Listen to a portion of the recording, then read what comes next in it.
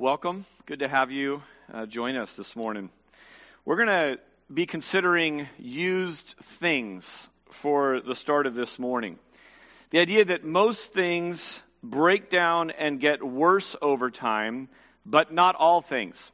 If you want to be joining in on the conversation and post some comments, you need to be logged into your YouTube account or create a YouTube account. So here's your post assignment for this morning. I'm going to give you a few minutes to do it. I'll read some of these and we'll kind of see how this goes. But I want you to think about what items, physical items, get better the more they are used. So what items get better the more they are used? And I don't want you to go with wine or cheese. Think about it. Those get better with time, but not with use, right? Keep your used cheese, please. That's not something that gets better after it gets used. So what items get better the more they are used? Like some of you, I really enjoy buying used. It's something really fun for me. I think I just enjoy the hunt. I get more for less, which is good because I'm a preacher in the Silicon Valley on one income, and I'm not a televangelist, so we need to stretch our dollars. But I think I also find pleasure in seeing the life in stuff that others have either missed or just sort of discarded. I have a daughter that shares a love for this. And on a recent trip, we took a special road trip. And on a recent trip, we spent some time in secondhand stores hunting around. That was part of our thing.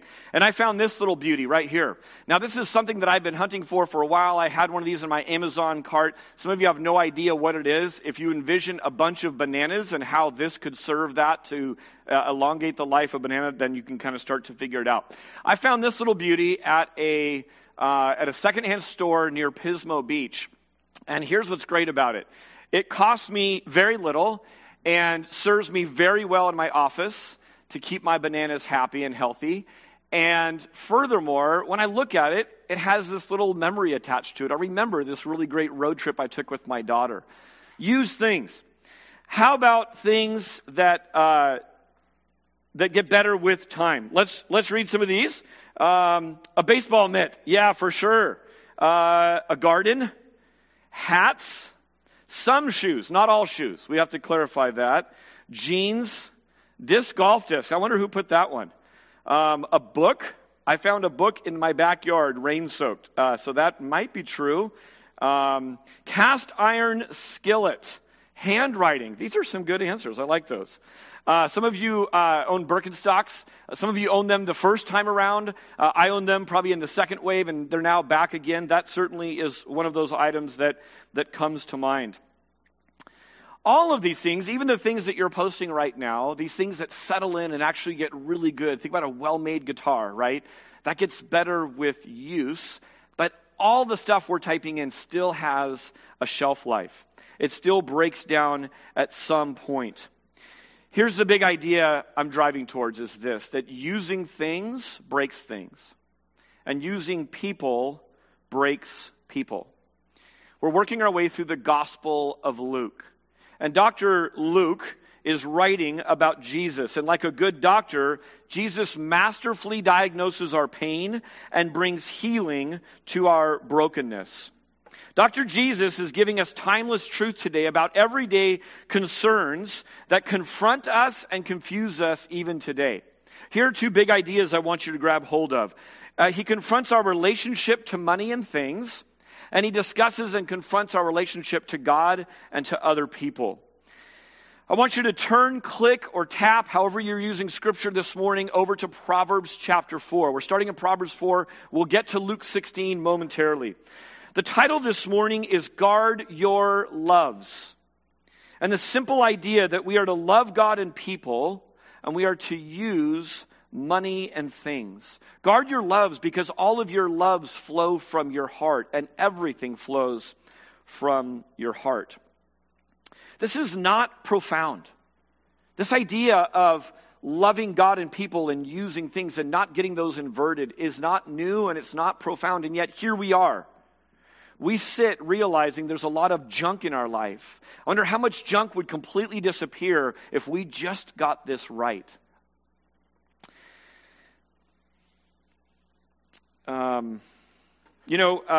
Proverbs tells us to guard our hearts. Above everything else, guard your heart. Guard it diligently. Why does it tell us that? It tells us that because we have an enemy of our soul, and it tells us that because of this. All of your issues ultimately are heart issues. All of your issues are heart issues.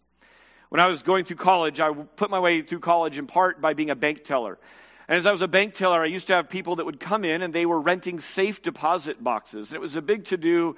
They had to fill things out. We both had a key. It looked like the nuclear launch code. And people would go in, they would pull out their safe deposit box, and they would get their stuff. And I remember sitting there as a college student thinking, who goes through the trouble of paying money to store something in this little box and then has to go through the inconvenience of all of this just to access it?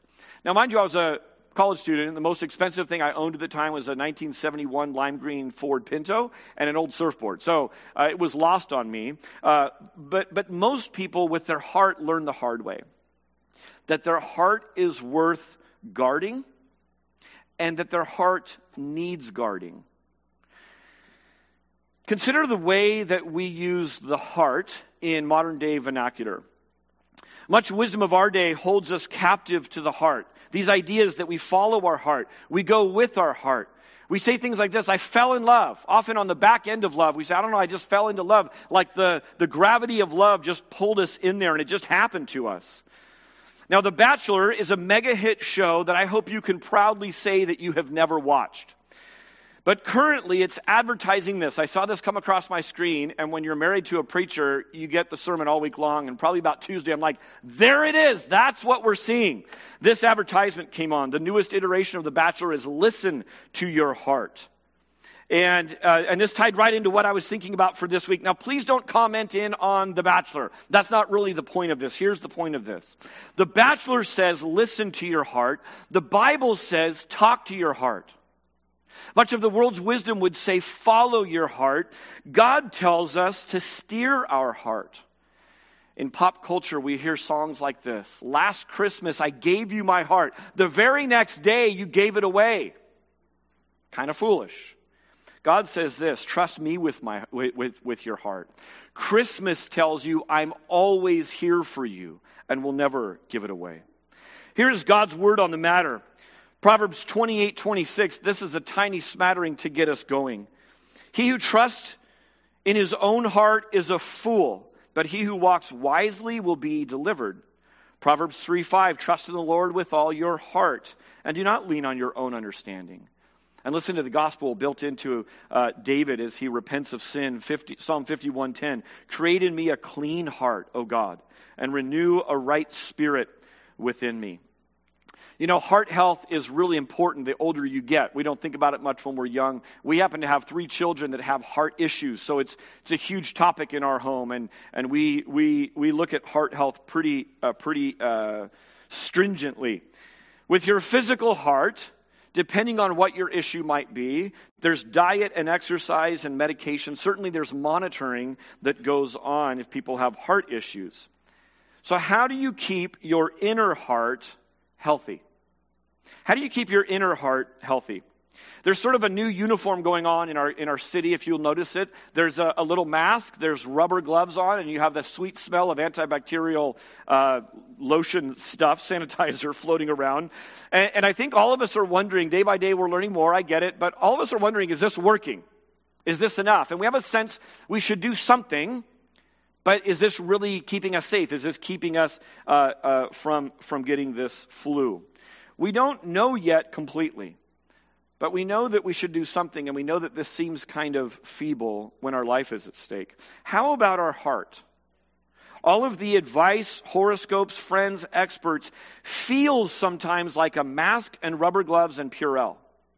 We feel like we should do something, but we wonder if it's enough. And if it's our heart at stake, if it's our very life at stake, we want to have a stronger sense of security. Proverbs chapter 4, verse 23 says this, above all else, guard your heart, for everything you do flows from it. All your issues are heart issues. Now, we tend to think in the West with head and heart being opposed to each other. Did I think with my head or did I think with my heart? We're talking about reason versus feeling, right? And in the Bible, it's not that way.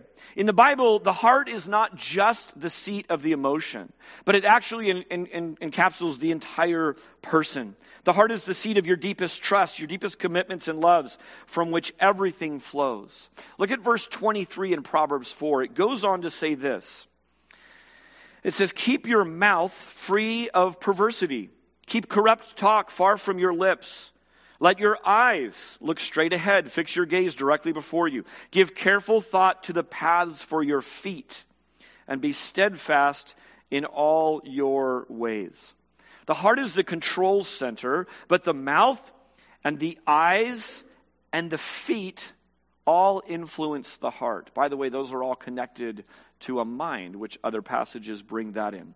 So here's the point. We guard our hearts by steering them toward God.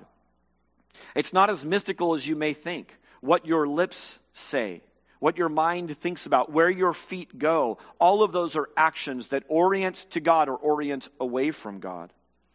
We guard our hearts by steering them toward God. A heart given over to God, that's been recreated, renewed, redeemed, in fact, reborn by God himself, is a heart that leads us to life.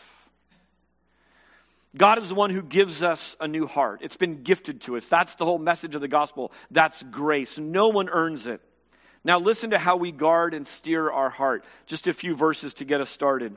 Psalm 119:11, I have stored up your word in my heart that I might not sin against you. Psalm 73, my health may fail and my spirit may grow weak, but God remains the strength of my heart. He is mine forever. I am my beloved's and he is his. John 14 says this, Jesus talking to his disciples, peace I leave with you, my peace I give to you. Let not your hearts be troubled, neither let them be afraid. Do you hear how we talk to our heart? We steer our heart. We allow God to keep hold of our heart. So much talk about the heart because Jesus today in this passage is addressing the heart sickness of people. In short, he's saying to Pharisees who were lovers of money, and when they heard Jesus talking, they ridiculed him. What we're going to see Jesus is get to the heart of the matter. So guard your loves. In Luke chapter 16, Jesus is talking about money and possessions. And he taught us, last week we looked at this, he taught us to be shrewd and not naive. Jesus wants to redeem your shrewdness, or he wants to cultivate shrewdness. Do you ever think about the fact that if he wants us to be shrewd, it must mean that he was perfectly shrewd? I pray that you've been seeing the shrewdness of Jesus in a new light this week. That what we see is his ability to outwit, outlast, and outplay everyone else in the name of love is a powerful model to follow. Here's just a couple examples that came to my mind. Consider Jesus in the desert being tempted by the enemy. Why did Jesus come to him alone? Why did Jesus come to him when he was weak and hungry and thirsty? Because he's shrewd. But what does Jesus do? He outshrewds his shrewd enemy, right? Here's another one. When he's asked about whether he should pay taxes, he was being tested. And what does Jesus do? He gets a coin and he says, whose inscription is on this coin? Of course, that was Caesar's. And he says this, give back to Caesar what's his, and give to God, you image bearer, that which is God's. He silences shrewd enemies who seek to trap him by using just the right amount of force in just the right way, in just the right smarts to be able to flip the script. He doesn't just use shrewdness on his enemies, though. Consider people who come to him for healing. He could have done it a myriad of ways, but here's just two examples. He's with the woman at the well. He says, go and get your husband. I won't fill in the rest, but think of how shrewd that was at teasing out her heart issue. He's in a crowd and a woman comes up, sneaks up, and she touches him. She's ashamed. She feels her healing, but she's not healed in her personal social status yet. She's still ashamed. She slinks away. What does Jesus do? He shrewdly turns and he says this, who touched me? He did that because he's shrewd. He wanted to restore all of her, not just her physical healing. Over and over and over. Rick Lawrence wrote a book called Shrewd, which would have been really helpful in my prep. I forgot that I had read that book, but it's a great book. And he calls Jesus the sensei of shrewd. I love that. So he turns here from teaching his disciples, that's last week, and he turns his attention to his mockers who have sick hearts.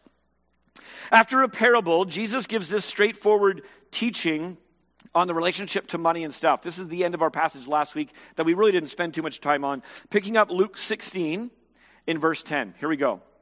It says, whoever can be trusted with very little can also be trusted with much. And whoever is dishonest with very little will also be dishonest with much. So if you have not been trustworthy in handling worldly wealth, who will trust you with true riches? And if you've not been trustworthy with someone else's property, who will give you property of your own? No one can serve two masters. Either he will hate the one and love the other, or he will be devoted to the one and despise the other. You cannot serve God and money. And now this, very next verse, 14, our passage today. We're just covering 5 verses.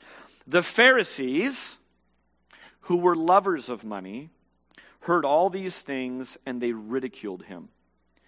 And he said to them, you are those who justify yourselves before men, but God knows your hearts. For what is exalted among men is an abomination in the sight of God. The law and the prophets were until John. Since then, the good news of the kingdom of God is preached, and everyone forces his way into it. Verse 17, but it is easier for heaven and earth to pass away than for one dot of the law to become void. Everyone who divorces his wife and marries another commits adultery. And he who marries a woman divorced from her husband commits adultery. Guard your loves. Your very life depends on it. Proverbs 20, verse 5 says this, the purpose in a man's heart is like deep water, but a man of understanding will draw it out. Think about like deep water. There are things hidden in our hearts that influence us that we don't even know are there. There are also things we put deep in our hearts to hide them from other people, and we think no one else will ever find these things out deep in our heart. But a man of understanding, and Jesus fits the bill for that, a man of understanding will draw out those deep hidden things. Why? Because all issues are heart issues. The Pharisees, if you're new to the program, are the religious leaders. They're sort of like the religious rule keepers. And they had a lot of power in this society and in the sort of ancient Near East culture. And the Pharisees had a sick relationship with money. They also had a sick relationship with God, and they had a sick relationship with other people. It was toxic to their own soul, and because of their position of authority and their position of trust, it was actually toxic to the whole community. What I want to do this morning is this. I want to give you 5 pictures, sort of a character study on heart-sick heretics. Heart-sick heretics. And I use that term in a very technical sense, which we'll look at in 1 second. But I do this because this is the way Jesus approaches it. He's exposing what's going on with the Pharisees. So we're going to look at it in the negative, which is the way the scriptures are doing it. So what's a heretic? A heretic is a person believing in or practicing religious heresy. That may not be that helpful. You say, what's heresy? Heresy is an opinion or belief that is profoundly at odds with doctrine. What's doctrine? Well, a doctrine is a set of beliefs that we are called to live by and preach. Essentially, it is the truth. Listen to this from Titus chapter 2, an older pastor preaching to a younger pastor and giving him instruction. He says this, but as for you, teach what accords with sound doctrine. Make sure your teaching is lined up with the truth. So what's the fundamental heresy going on in the lives of the Pharisees? It's loving money and using God. Right? So it's exactly opposite of what we're called to do. What is the way of life? It's loving God, and out of that flows everything else. And what happens is we end up using money, not loving money. So the Pharisees, in essence, are about as opposite of a direction as what God would be calling us to. Instead of loving God and using money, they are loving money and using God even to fix themselves up even better. Looking at what Jesus confronts in them is really instructive for us today. Maybe some of us in this room or this viewing space have a sick relationship with money. We would say, man, we know that to be true. It's ruined a marriage. It's been a problem with jobs. It's been something that I haven't been able to get a handle on. I want you to listen carefully, that we guard our loves and that there's instruction for us, that God wants to pull us out of that. So if you're following along, if you're taking notes, you can jot these things down. The format we're going to use is this, that heart-sick heretics, ... So number one is this, heart-sick heretics believe their own hype. Love of money is tied to being to the love of being noticed. So think about it today. Love of money is tied to the love of other people noticing that you have money. Think about a giant gold dollar sign that I wear around my neck and it sort of hits me and all that. Think about 18 karat grills that I might be wearing. I don't wear these things for comfort. They're not all that useful. What am I doing? I am projecting the fact that I can afford these kinds of things. So love of money is tied to love of being noticed. These people, these Pharisees, wanted to look good before others. They poured their energy into image instead of pouring their energy into loving service, which is why leaders are raised up. Jesus says, you justify yourselves before men. How did they do that? Well, in part, they perpetuated the common knowledge of the day, which was off, that wealth must mean favor from God. Those who are wealthiest and healthiest must mean that God favors them the most. Not only did the Pharisees not do anything to dissuade or teach or correct that false teaching, they actually perpetuated that myth by playing the game.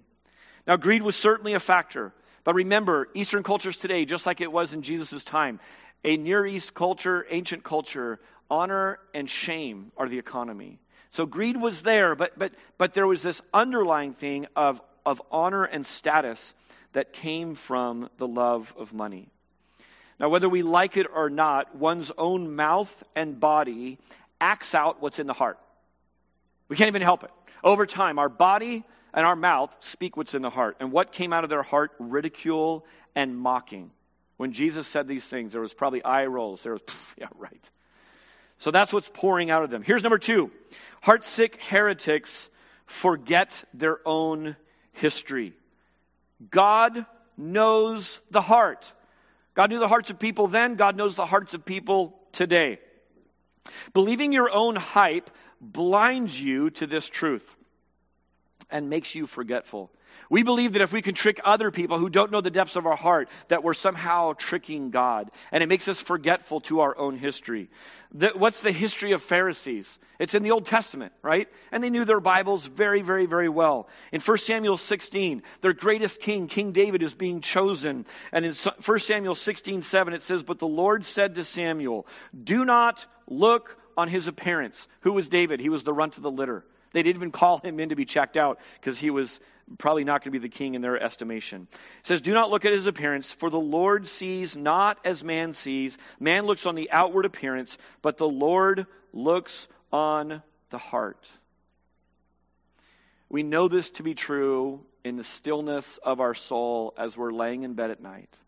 God sees the heart. We can fool other people, but God sees the heart. It must be a little bit like playing hide and go seek with preschoolers, where they think that, I'm hidden now, and we're kind of thinking, I can still see you. Doesn't matter if it's metaphorical fig leaves or actual fig leaves. You're not hidden from me. I created you. I see you. I know your heart. In the Old Testament, there was Achan. There was Balaam. We have the privilege of getting to read the New Testament, so we could think of the rich young ruler. We could think of Judas Iscariot.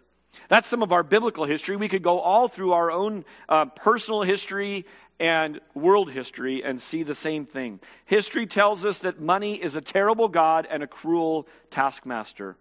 Every one of us has a choice to pursue eternal riches or temporary riches. Most people who say I have money problems think that the answer is, wait for it, more money. But people who have money problems, thinking that more money solves it, usually is not the case. All issues are heart issues. So money problems don't go away once you have enough. Why? Because the heart-sick person never has enough. When will it ever be enough? And it doesn't change where your hope is, where your dreams are. Number 3, heart-sick heretics use God knows my heart as a way to excuse sin. The Pharisees are so blind and prideful, it never dawns on them that they should be terrified that God knows their heart. You know, it's so common to hear people in self-justifying say to another, well, God knows my heart. He'll be the judge. And so often what's happening is they're excusing their sin. So often what they're having is they're saying, stop speaking into my life about this issue. God knows my heart. And instead of humbling themselves and being terrified of that, it turns into pride and self-justification. The advice of James would have been helpful for the Pharisees, which they couldn't get yet because he hadn't written it. But James 4:6, James chapter 4, verse 6 says this, God opposes the proud, but gives grace to the humble. Submit yourselves, therefore, to God. Resist the devil, and he will flee from you. Draw near to God, and he will draw near to you. Cleanse your hands, you sinners, and purify your hearts, you double-minded. Be wretched and mourn and weep. Let your laughter be turned to mourning and your joy to gloom. Think about this. The most dangerous sin in your life right now is the one that's hidden from you. The most dangerous sin in your life right now is the one you can't even see. It's the enemy that's attacking from the side. This is why community is so incredibly important. It's vital. God put us in a family to show us things that we can't see on our own. And family, don't shrink from your responsibility. You owe it to your brothers and sisters in love to love them well enough to show him or her his fault, knowing that you have faults of your own. Rebuke and church discipline are for the safety and the care of the church. You know what Jesus is doing? Right here in this passage, he's modeling this. He's not calling these guys out to get a zinger and get back at them because he's hurt that he was ridiculed. He is calling out to them as a wake-up call. Two more. Here's number 4. Heartsick heretics miss the beauty all around them.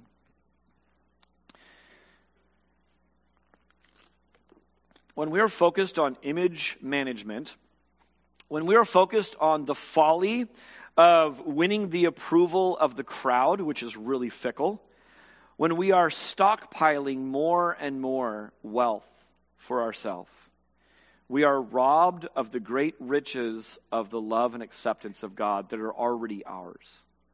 Heartsick heretics miss the beauty that is all around them. The good news of the kingdom was here, more so in front of their faces than at any time before. They were speaking to God, and they missed it. The gospel is beautiful and priceless. It's missed by those who make the terrible decision to worship at the altar of money and image. When it says in our passage, the law and the prophets, what Jesus is saying by the law and the prophets, that's code for the Old Testament. And this John that he mentions is John the Baptist. John the Baptist closed out the Old Testament prophets. And the baptism of Jesus was sort of a baton pass of sorts. It's like the Olympic torch coming to the host city, and Jesus is the last torchbearer. When the torch gets handed from John the Baptist, the last of the Old Testament prophets, to Jesus, Jesus is the one who inaugurates this new kingdom. He literally lights this fire, and the kingdom of God is here. This age of grace, this gospel is now preached. And it's one continuous story, but this is a huge marker. And heartsick heretics miss it. They miss this moment in history. They're living through it. Talk about being on the wrong side of history. Heartsick heretics miss it. Why? Because they're too busy being offended by Jesus, who won't play with their game. Jesus isn't tickling their hearts. Jesus isn't reinforcing what they are in love with. And so who becomes the most violent and vile enemy to them? It's Jesus. And we see that play out in the Gospels. I've sat with particularly men who have told me through tears that they wasted the young growing up years of their children, and how they long for a different choice to have been made. Maybe they were chasing pleasure. Maybe they were running. Maybe they were pursuing the almighty dollar and the career. It's even more tragic for those who miss out on the beauty of the gracious offer of salvation going out to all people everywhere by God, because our loves are on something else and we miss it. I've zipped through the first four because this last one hits on something a little bit heavier and there's a lot to it. Number 5 is this: heartsick heretics trade the truth for lies. Heartsick heretics trade the truth for lies. Worshiping anyone or anything but the one true God puts you in opposition to God, because he won't share his glory with another. You esteem, preach, and promote that which is detestable to God. Verse 17 says this: it is easier for heaven and earth to pass away than for one dot of the law to become void. We preach the Old Testament here. We preach the New Testament here. We look carefully not just at ideas coming out, but specific word structure. God has woven into the Scripture an incredible miracle. And what Jesus is doing with this line is he's affirming something that he's going to tell to some friends on the road to Emmaus after he rises from the dead. And it's this: he is affirming the fact that the whole of the Old Testament is about him. In fact, the Scriptures are laid out this way. Genesis is the creation account. All the rest of the Old Testament points ahead to Jesus the Messiah. Matthew, Mark, Luke, and John record the events, the birth, life, miracles, death, resurrection, ascension of Jesus Christ. Then all of the New Testament is looking back on Jesus and ascribing, explaining, and then Revelation looks forward to his return. That's the Scripture. I just took you through 52 books in about a minute. So Jesus is pointing out that all the Old Testament points to him, and it's not void. In fact, the Old Testament is not void once he shows up. It is fulfilled. The Old Testament doesn't sit there and say, that's the Old Testament. It actually now has life and color, rich new layers of meaning. Look at the Sermon on the Mount sometime where Jesus says, you've heard that it was written, but I say to you. He's not negating the Old Testament. He's giving color and framework to the law. He's actually correcting misheld beliefs about what the law was. So the Old Testament is a continuous story of God. And then, as if to give an example of the law and the prophets, Jesus inserts this idea of marriage and divorce and remarriage.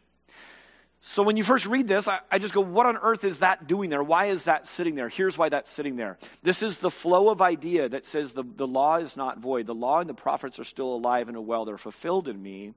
And then he brings up marriage and divorce as an illustration of that. What he says here in verse 18 basically repeats the teaching that he gives elsewhere. In fact, part of it in the Sermon on the Mount. Verse 18, everyone who divorces his wife and marries another commits adultery. And he who marries a woman divorced from her husband commits adultery. I'm not going to say everything there is to say about marriage and divorce in the few minutes I have left, but let me hit on a few ideas. Several years ago, there was a raging debate, and California was at the epicenter of it. There was a massive debate on what marriage is and who can get married. It's a huge cultural discussion. What happened is this: religious leaders with a low view of the Bible, championed what they felt, watch for it, in their heart. They championed what they thought was true in their heart. And they disregarded the clear teaching of Scripture. They disregarded the clear words of Jesus Christ as recorded in the Gospels. It's possible to think that we're helping God. We end up being more merciful and inclusive than He is. And it's all for Him, and it's all while celebrating things that He calls wicked. God made male and female. God invented and sanctioned marriage as between one man and one woman for all of time. When he was questioned about divorce, Jesus goes back to the creation account, and then he says this famous line that preachers don't come up with at marriage, they're just quoting Jesus. He says, "What therefore God has joined together, let no man separate." Jesus had strong opposition to divorce, and that actually stands out in the ancient world. Jesus' strong anti-divorce stance actually defends and protects women. How? Number one, by renouncing an easy divorce culture which invariably favored men. Remember, this is a day and age where a woman's testimony in court wasn't even valid. She had zero voice, zero representation. Jesus' strong anti-divorce stance defends and protects women, secondly, by declaring that unlawful divorce and remarriage was a sin against the first wife. And finally, he's protecting and defending women by treating her actions as equally significant. We see that in Mark chapter 10, verse 12. Jesus is reaffirming what the story of Scripture says. This is nothing new. Sinful humanity has always had a low view of marriage. Sinful humanity has had a low view of marriage. Let's go back to the Garden of Eden. Adam says what? It's this woman you gave me, Lord. Right? Talk about blame shifting. How about Abraham and Isaac? The God of Abraham, Isaac, and Jacob. These are the pillars of the faith. Abraham and Isaac both threw their wives under the bus to save their own skin. They go into a foreign territory. They say, my wife's super hot. I'm going to tell people that she's my sister so I can stay alive. That's a low view of marriage. How about the ancient rabbis? The liberal voices of the day basically said this: divorce your wife if she lets you down. Even if she ruins a meal, that's grounds for divorce. If someone else captures your attention, that's grounds for divorce. Do you hear why Jesus is very specifically calling that out? And then think about 1969 of our own culture. After the very misnamed Summer of Love, we brought something on our cultural scene called no-fault divorce.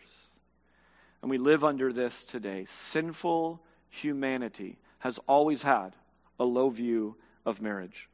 It's the fallout from the fall. Now, what I want you to do is this. I want you to think about, why did Jesus, of all the different things he could have brought up, why does he bring up marriage and divorce? I think it's because of this. When you set it in the context of what he's talking about, all of Luke 16 is being a good steward of the varied gifts that God entrusts you with.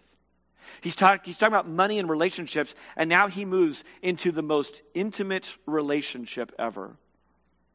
Your spouse is given to you by God as a precious gift. People who don't steward the worldly riches well, temporary riches well, will be unfaithful in stewarding true riches. What are the worldly riches? Things that are temporal. It's all of our stuff. It's all of our possessions. It's all the stuff that's gonna burn in the end. What are the true riches? Well, the things that last forever are the Word of God, which never is void. We see that this morning. And the souls of people. So not stewarding these worldly things well is not being faithful in little, no matter how much money you have. It's a signpost that you won't be faithful in much, which is the relationships. So friends in TV land, computer land, guard your loves. Your very life depends on this. Without a new heart from God, it is impossible not to go astray. It is impossible not to remain sick. With God's healing power, with God's ongoing grace in our lives, your loves will lead you to life and truth. There is healing available in Jesus Christ. Guard your hearts and participate in the fight. This passage is a unique one that leads us uniquely into a different direction as well. Every single week, a part of our worship is to take up an offering, a collection of money. And we say this in different ways on different Sundays, and we're going to keep carving out time and space for this, even as we're doing the services online. It's a regular part of our services. As we do this, I close with Proverbs 3. Turn in your Bibles to Proverbs 3. And I want you to notice something. Proverbs 3 talks about all kinds of different obediences. But it starts that we obey from the heart. This is all over the scriptures as you start to have eyes to see it. If we have healthy relationship with God, it flows to dealing with our own heart and a healthy relationship to that. It flows into our relationships with other people, including our marriages. And it also goes to our relationship with money. There's probably no more common broken relationship in our valley and no bigger tempter than to have a bad relationship with money and stuff. Proverbs chapter 3, verse 1, listen to it. My son, do not forget my teaching, but let your heart keep my commandments. Do you see it's not talking about let your emotions keep my commandments? It's saying with all your heart, soul, mind, and strength, with everything that you are, keep my commandments. Skip down to verse 5. Trust in the Lord with all your heart, and do not lean on your own understanding. In all your ways acknowledge him, and he will make straight your paths. Be not wise in your own eyes. Fear the Lord and turn away from evil. It will be healing to your flesh and refreshment to your bones. And then verse 9. Honor the Lord with your wealth and the first fruits of all your produce. All under the heading of keeping these commandments from the heart. It says, then your barns will be filled with plenty and your vats will be bursting with new wine. You know what doesn't work? Reading verse 10 and saying, I want my bank account bursting. So I'm going to try and honor the Lord with my wealth. Who sees that? God does. Playing hide and go seek with preschoolers. But if this is flowing from the heart, when we say from the front on Sunday morning, God loves a cheerful giver. Don't you dare give unless this is being given as an act of worship, not to get something from God, not to slot machine God. This is an act of worship because we love God. In fact, every single time that we give generously to the work of the Lord and what's going on, what we are saying is this: we are making a declaration about our true loves. So church, guard your heart. Right now as we sing, there's opportunities and ways to give. Some of you have been mailing in, and we check the mail every day, so your checks that are coming in are safe. We will try to keep you informed. Aside from all the regular ministries that are going on, that we're continuing to support, we will keep you informed about just the many varied needs that are there. Let me pray, and then we'll get some more singing going. Father in heaven, thank you so much for meeting us here this morning. God, thank you for people who invented this technology. God, I thank you for how we can redeem the tools that are in our hands.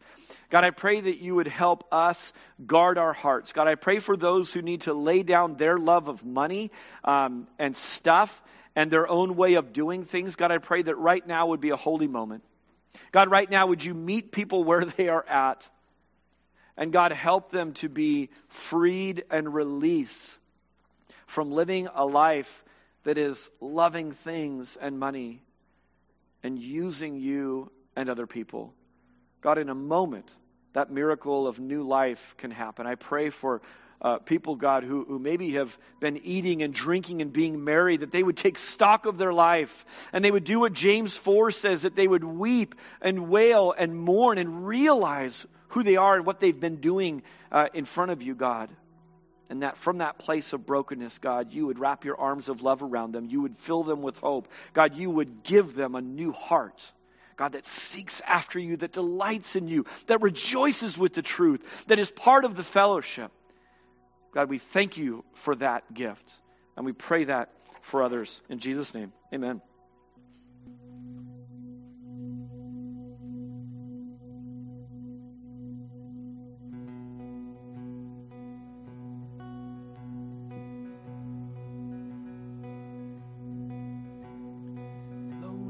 Sorrow